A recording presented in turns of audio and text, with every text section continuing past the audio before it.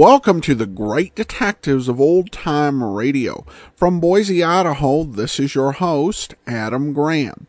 If you have a comment, email it to me, box13@greatdetectives.net. Follow us on Twitter at Radio Detectives and become one of our friends on Facebook, facebook.com/Radio Detectives. Before we get started, I do want to encourage you as you make your travel plans in the new year, remember JohnnyDollarAir.com. JohnnyDollarAir.com is a Priceline affiliate, so you can name your own price on hotels, rental cars, airline tickets, and even more, or choose from great published fares just like going to Priceline.com. But when you go through JohnnyDollarAir.com, part of your purchase price goes to support the Great Detectives of Old Time Radio at no additional cost to you. So remember, JohnnyDollarAir.com. Well, now it's time for today's episode of Yours Truly, Johnny Dollar. There is one lost episode between last week's show and this week's. The original air date on this one is November the 23rd of 1958. And the title is The Hair-Raising Matter. Hollywood, it's time now for... Johnny Dollar. Johnny, this is Fritz Milk here at Star Mutual. Fritz, I can't think of anybody I'd rather hear from. What? Every insurance case you've called me on has put a lot of dough in my pocket. Well, now, And Johnny... it just happens that right now I can use a few extra bucks. Quite a few. So what's the deal? Well, as a matter of fact, I hadn't thought in terms of any fee on this one. Oh. But of course, we'll pay whatever expenses you may incur. Oh? You, trust me with my expense account, Fritz? Are you kidding? Of course not. Okay, then, now that we understand each other, what's the problem? Or rather, who's the problem? John Wakefield Edwards. Ever hear of him? No, I can't say that I have. Retired businessman. Leather goods, I think it was. He lives just outside of Albany, New York. So what's happened to him? Well, nothing that I know of. But he has a lot of insurance with it, including a straight life policy worth $155,000. How old is he, Fritz? In his late 60s. Married? His wife died, 3 or 4 years ago. Then who's the beneficiary? His adopted daughter, Marilyn. And how old is she? In her late 20s. She's a very attractive girl, I understand. Then who cares about a fee? Fritz, I'll take the assignment. Easy, Johnny. You probably won't even see her. Oh, why not? But she lives and works over in Troy. Well, what's happening to the old man? Well, he called me a few minutes ago and asked, or rather demanded, that I send you over to see him immediately. Yeah, why? He wouldn't say. What he did say, though, just before he hung up, is that under no circumstances are you to let her know that you're coming. Meaning Marilyn? I would assume so. I wonder. So do I, Johnny. So if I were you, I'd hop on over there. Tonight? Well, first thing in the morning? Okay, Fritz, will do.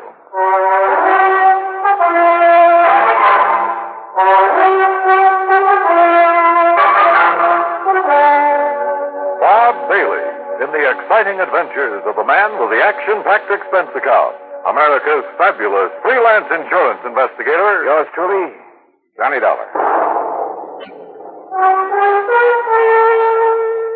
And now, Act One of yours truly, Johnny Dollar.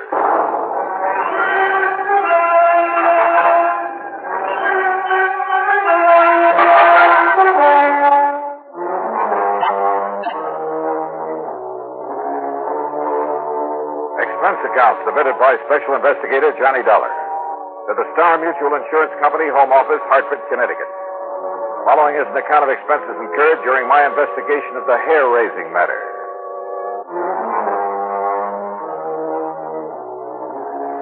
When a beautiful girl and a fortune are involved, well, instead of waiting until morning, I got out my car and drove over to Albany. Item 1, 1720 for mileage. I arrived shortly after midnight, checked in at the Sheraton Tenike, and although I was pretty tired, I ran up item 2, a dime for a phone call. Yes, this is John Wakefield Edwards. Johnny Dollar, Mr. Edwards. Well, why do you waste your time and money calling me? I told Fritz Melcher to send you up here. I'm right here in Albany, sir. Oh, good. Do you, want me to come out and see you right away? It's pretty late. No, first thing in the morning will be all right. I'm sure nothing will happen before then. Nothing will happen. I'll expect you to have breakfast with me. I beg you... What was that? I said be here at breakfast. 7:30 sharp. Oh, okay. But now, just what did you mean about nothing will happen? I'll tell you about it in the morning. Goodbye, Mr. Dollar. Well, now, wait a minute. Look. You're the boss.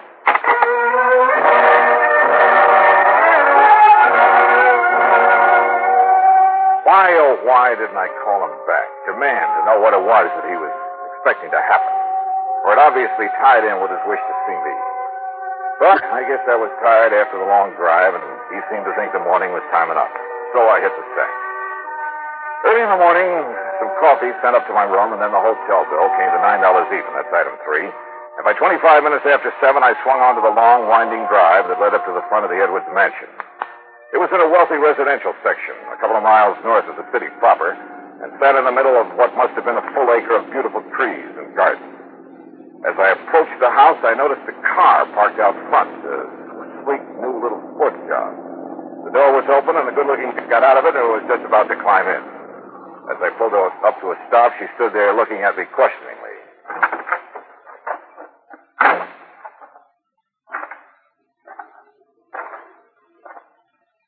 This is the Edwards home, isn't it? That's right. You want to see somebody? Why, yes. As a matter of fact, Mr. Edwards sent for me. Oh, really? Are you an old friend of his? Oh, I didn't know it should. Oh, that isn't what I mean... My name is Johnny Dollar. John... The insurance detective or investigator or whatever you call it. Yeah, something like that. Well, hi. I'm Marilyn Edwards. Well, hi. I should have guessed he'd send for someone like you, Johnny. Come on in. Why do you say that, Marilyn? Well, Daddy seemed to be worried about something lately. You know what? No, at least I'm not sure. That's why I thought I'd stop by this morning before going to work. Oh, I thought you were just leaving. No, I just got here. Just before you arrived. What do you do for a living? Don't laugh. I'm a model. Oh. Stop raising your eyebrows. After all, somebody has to pose for those ads for dishpan hands. Oh, sure. Shall we go in and see Daddy? That is, if he's up. Well, he'd better be. I have a breakfast date with him at 7:30, and it's now exactly 7:31. Then we'd better go in.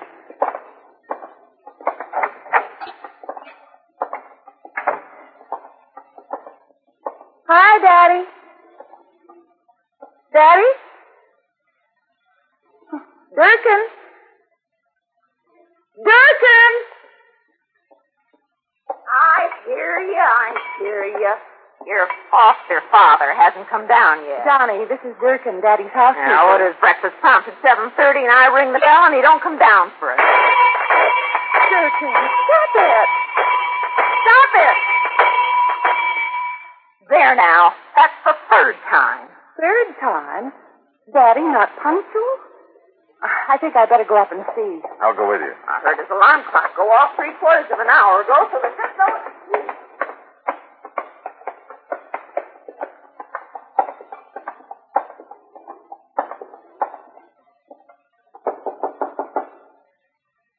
Daddy? Wait a minute, What is it, Johnny? I thought I caught a whiff of cordite.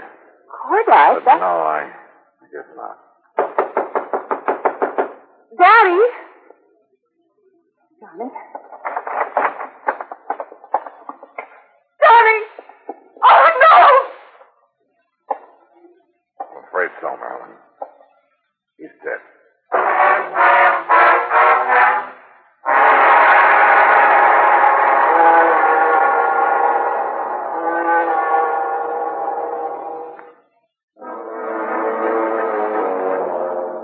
Together with Marilyn Edwards, adopted daughter of John Wakefield Edwards, I found his body in his bedroom slumped over the desk. There was no sign of any wound, no evidence of foul play.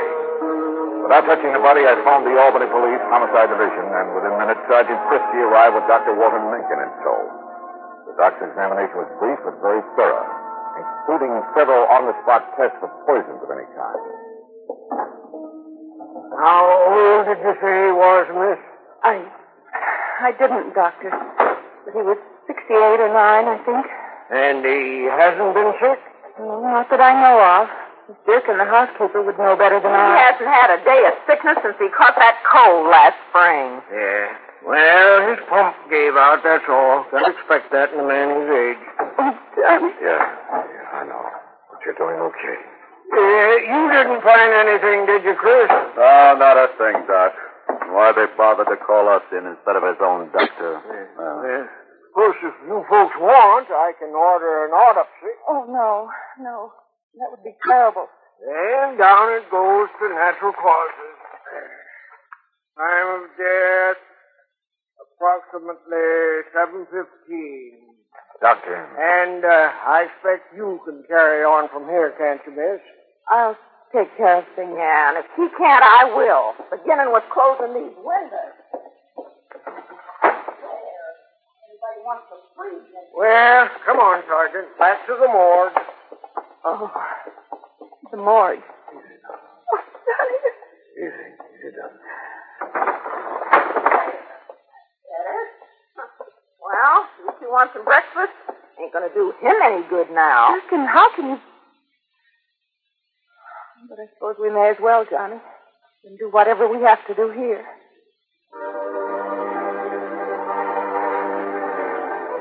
There was something mighty wrong here, yet I couldn't put my finger on it. Had I really caught the smell of cordite before we entered that room? It was too late to tell now, even with the windows closed. Those windows. It was a cold morning. Had he left them open while he dressed? Marilyn, heir to his big insurance policy. Had she really just arrived when I got there? If the housekeeper, Durkin, had been in the kitchen making breakfast, it would have been easy for someone to sneak in and... But who? And why? And what about Durkin? Now, wait a minute. The police medic said death due to natural causes. No poison, no wounds of any kind. So that's that. The undertaker must have been hungry for business because he got there before noon and took the body away. Meantime, of course, I'd questioned both Durkin and Marilyn pretty thoroughly. Enemy? Oh, no, Johnny. Daddy didn't have... Johnny, you keep talking as though you think he might have been murdered. Does anyone beside you benefit from his death, Marilyn? It's a horrid thing to say. I do. Durkin, what are you doing snooping around this way? Well, it's as much my affair as yours now that Mr. Edwards is gone. What do you mean by that, Durkin? I mean the money he left me in his will. And the codicil in his will that says Marilyn's got to share the insurance with me if she collects. Durkin. What do you mean by that? Oh, everybody knows her and her father, her foster father, ain't been getting along too good ever since she decided to get out and earn her own living, or tried to. I've been getting along all right. Sure. And all the attention you've been giving your dear daddy these last couple of years. Why, today's the first time you've been in this house, and... That doesn't mean that Daddy and I haven't... Durkin, we wish to be left alone.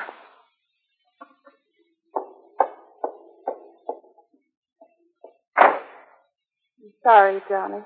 Marilyn, I want to go up and look at your father's room again. All right, if you like. And I'll go along with you. No, thanks. I'd rather do it alone. Oh? And what did I find? Nothing. Sure, there were a couple of old bottles of hair tonic hidden away under some shirts. But after all, I mean, at his age.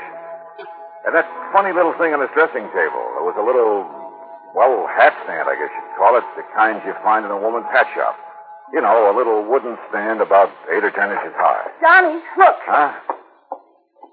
Where did you get that? After what you said downstairs, I guess I began to wonder. It's special. So I looked around outside, for footprints or... Well, I don't know what I was looking for. And you found this handgun? It was in the middle of a myrtle bush. It was Daddy's gun. Oh? And see? One shot has been fired. Yeah. I also see you've carefully put your fingerprints all over it. Oh.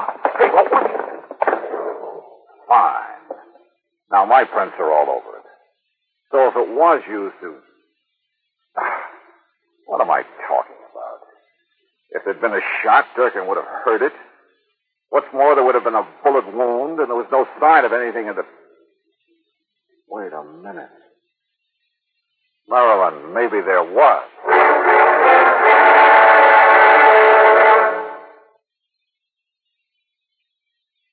New 6-roll. And now, Act 3 of yours truly, Johnny Dollar and the hair-raising matter. My hunch was right. I was sure of it now. I told Miss Durkin and Marilyn to stay there at the house and wait for me, then jumped into my car and drove into Albany to the undertaker's.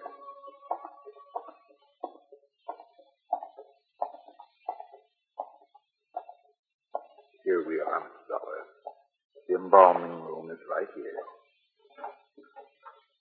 Though I must confess we haven't had opportunity to prepare Mr. Edwards' body yet. Good. We've been rather rushed all day. Yeah, sure. Now, where is he? Right over. Here we are. Was he a relative of yours? No. Wait a minute. What are you doing? Just, trying to make sure that a crazy hunch I had is... Look here now. Are you trying to pull his hair out? No. Off. What? I think. Now, look here, young man. Look. You see what I'm trying to do here? What? Yeah. Good heavens, I can't believe it. We would never have noticed it. I don't think anybody would have. But it's a hairpiece, all right. Just big enough to cover a small bald spot. It matches the rest of his hair so perfectly. Hey, you got some kind of a solvent? I don't want to have to rip it off. Yes, I think we have. To be here. Sure, those old bottles of hair tonic. Probably hadn't used them in years. But that little wooden stand. Sure. He parked his wig on it. What did he say? And probably nobody knew that he wore it except himself. And somebody very close to him. Here, Mr. Dollar. Here, this will remove the toupee without damaging it. Yeah, good. But I don't understand why you want to take it.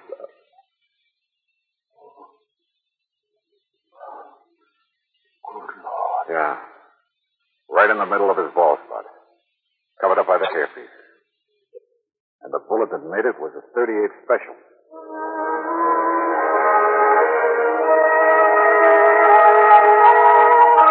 Marilyn, you say you didn't get here this morning until I did. Yes, Johnny? You're sure? Yes, Johnny. Run up to his room again. Where's Durkin? In the kitchen, I guess. Johnny, you have a funny look. Yeah, come on. I'll tell you this much. Your father was murdered, all right. You sure of that? Yes, you bet I am. Now, look here, on his dressing table. You know what this is? Of course. It's a little hat stand I used when I was a kid. What's it doing here? I don't know. Funny. I never really noticed it before. How long did Daddy wear a toupee, Marilyn? A what? Toupee, a hairpiece. Oh, never. He was always very proud of his hair. You're sure about that? Of course I am. For a long time, he always used to smell of hair tonic when he came downstairs Well, in the it just morning. happens that you're wrong. What? A small, very well-made hairpiece covered the bald spot where he was shot this morning. With this .38 you say you found outside. I did. Honestly. All right, I believe you. In spite of the way you covered up any fingerprints that may have been on it. You did too, Johnny. Yeah, that's right. Now listen. That leaves only one person who could have known about the hairpiece, have killed him, and then covered up the bullet wound with it. I knew I'd smelled burnt gunpowder when we first came up here. Johnny, do you think that you mean... Yeah, but to prove it, well, I've got to try a bluff. Yeah, see if I can bluff her. I can't believe it. Yet with him dead, she'd have money, more money Hold than... it, Marilyn.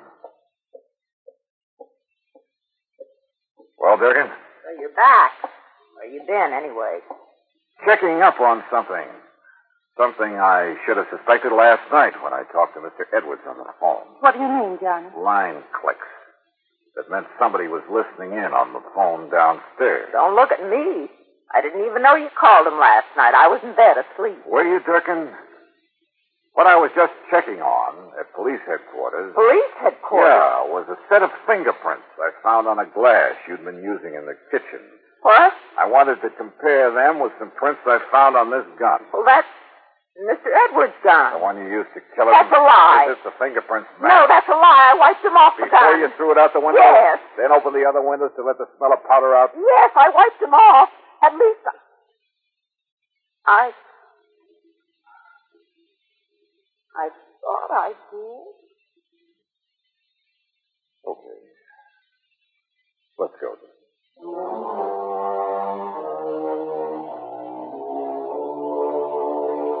Don't worry.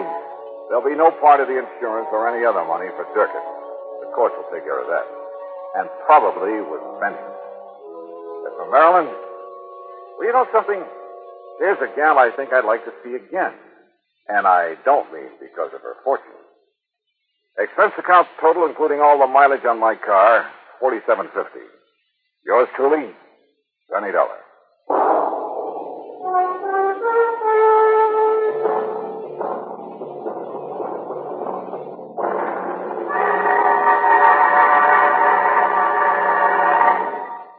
Our star will return in just a moment. Now, here's our star to tell you about next week's story. Next week, a little jade statue is the key to one of the cleverest plots I've ever seen. Join us, won't you? Yours truly, Johnny Dollar.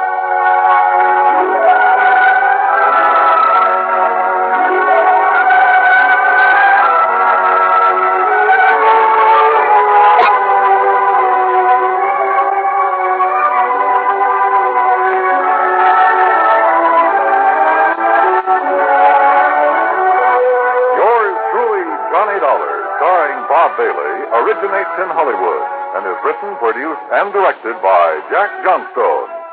Heard in our cast were Virginia Gregg, Shirley Mitchell, Jack Edwards, Ralph Moody, Junior Matthews, and Parley Bear.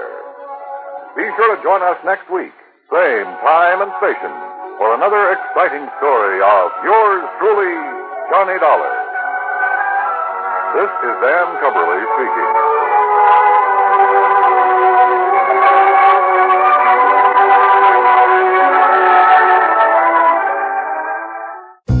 Hello, mystery lovers. I'm Jennifer Moss, author of Town Red, the first in a series of mysteries with a metaphysical twist. Town Red has received critical acclaim and all 5 stars from avid mystery readers just like you. Town Red and the rest of my books are available in print and in ebook on Amazon, Barnes & Noble, and iTunes. For more information, visit my website, jennifermoss.com. You're listening to the great detectives of old-time radio. Welcome back. Well, between yesterday's Nick Carter and today's Johnny Dollar, we've got a little bit of a pattern of our heroes bluffing out a confession. The scheme was interesting. I'm not sure I entirely bought it. It does seem that even with the bullet wound covered, that the coroner should be able to tell the difference. So I guess I thought this plot was harebrained. Okay. Now, I should mention the episode that was missing here, and that was the One Most Wanted matter. And this is actually the last episode we have for 1958. The good news is that when we get into 5th, we'll be dealing with about one missing episode a month for the first few months, and then hardly any for the rest of Bob Bailey's run. But still, there are a lot to get through, and it's sad to think so many are missing. Over on Facebook, Wayne comments, Bob Bailey was the best Johnny Dollar. David says, for me, it was a toss-up between Bob Bailey and Edmund O'Brien. While he was only in an audition show, I think Dick Powell would have been a good one, too. Well, thanks so much for the comments. And yeah, there is actually some debate, though I think Bob Bailey really has a huge edge over all comers, given that there were a total of 8 actors who played Johnny Dollar, 6 actually on the air. He's a kind of overwhelming favorite, but still there's a lot of interesting discussion. And even those who really like Bob Bailey will often have a little bit of a debate over who they like second most. For example, Jim Widner really has come to really like John Lunn, Jim Widner of the Radio Detective Story Hour. John Abbott, who wrote the Who is Johnny Dollar book, really thought Charles Russell was the second best Dollar. I really do tend to line up with Bailey first, O'Brien second, but they all have their merits. And then we have a listener comment from Mark, who says, I originally started listening in the 900s and was caught up. Then I got the app for my Windows phone and decided to start at the beginning. I don't know if I'll ever catch up. I just listened to the Johnny Dollar episode, The Lamar Matter. Wow, what an episode. A lot of dialogue, but it really helps you feel Johnny's roller coaster of emotions as he fell for the girl, then heard she was married, and then found out that, well, I don't want to give it away for those who haven't heard. Well, it's been a while since I wrote. I was going to wait till I got caught up. You're in the 1700s, and I'm around 1063. But since that will probably be a while, here's another comment thanking you for your hard work. A big thanks. Well, thanks so much, Mark. I do appreciate it. And Lamar Matter is definitely a very good episode. And then I had an email from David. Another David who writes, first and foremost, I want to thank you for bringing back old-time radio programs such as Box 13, Nick Carter, The Abbotts, and my all-time favorite, yours truly, Johnny Dollar. I've been an avid fan of yours since episode 0159, Sherlock Holmes, the 5th of November. And both unfortunately and fortunately, Downcast, my podcast catcher, has helped me catch up on most of the missing episodes between 001 and 0158. Second, I also managed to use these trips down memory lane as a method to interact with my great-grandfather.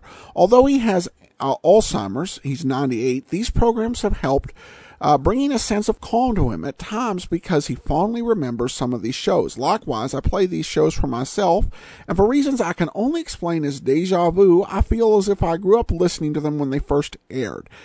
There's an attachment with old-time radio that I have, which I cannot explain, as neither my parents or grandparents listened to them, only my great-grandfather. Well, thanks so much, and I'm glad that it's been a help to your great-grandfather, and definitely do appreciate your kind words, and thanks so much for listening out there. All right, well, that will do it for today. Join us back here tomorrow for Dragnet, and then next Friday, another episode of yours truly, Johnny Dollar. In the meanwhile, send your comments to box13 at greatdetectives.net. Follow us on Twitter at Radio Detectives, and become one of our friends on Facebook, facebook.com/Radio Detectives. From Boise, Idaho, this is your host, Adam Graham, signing off.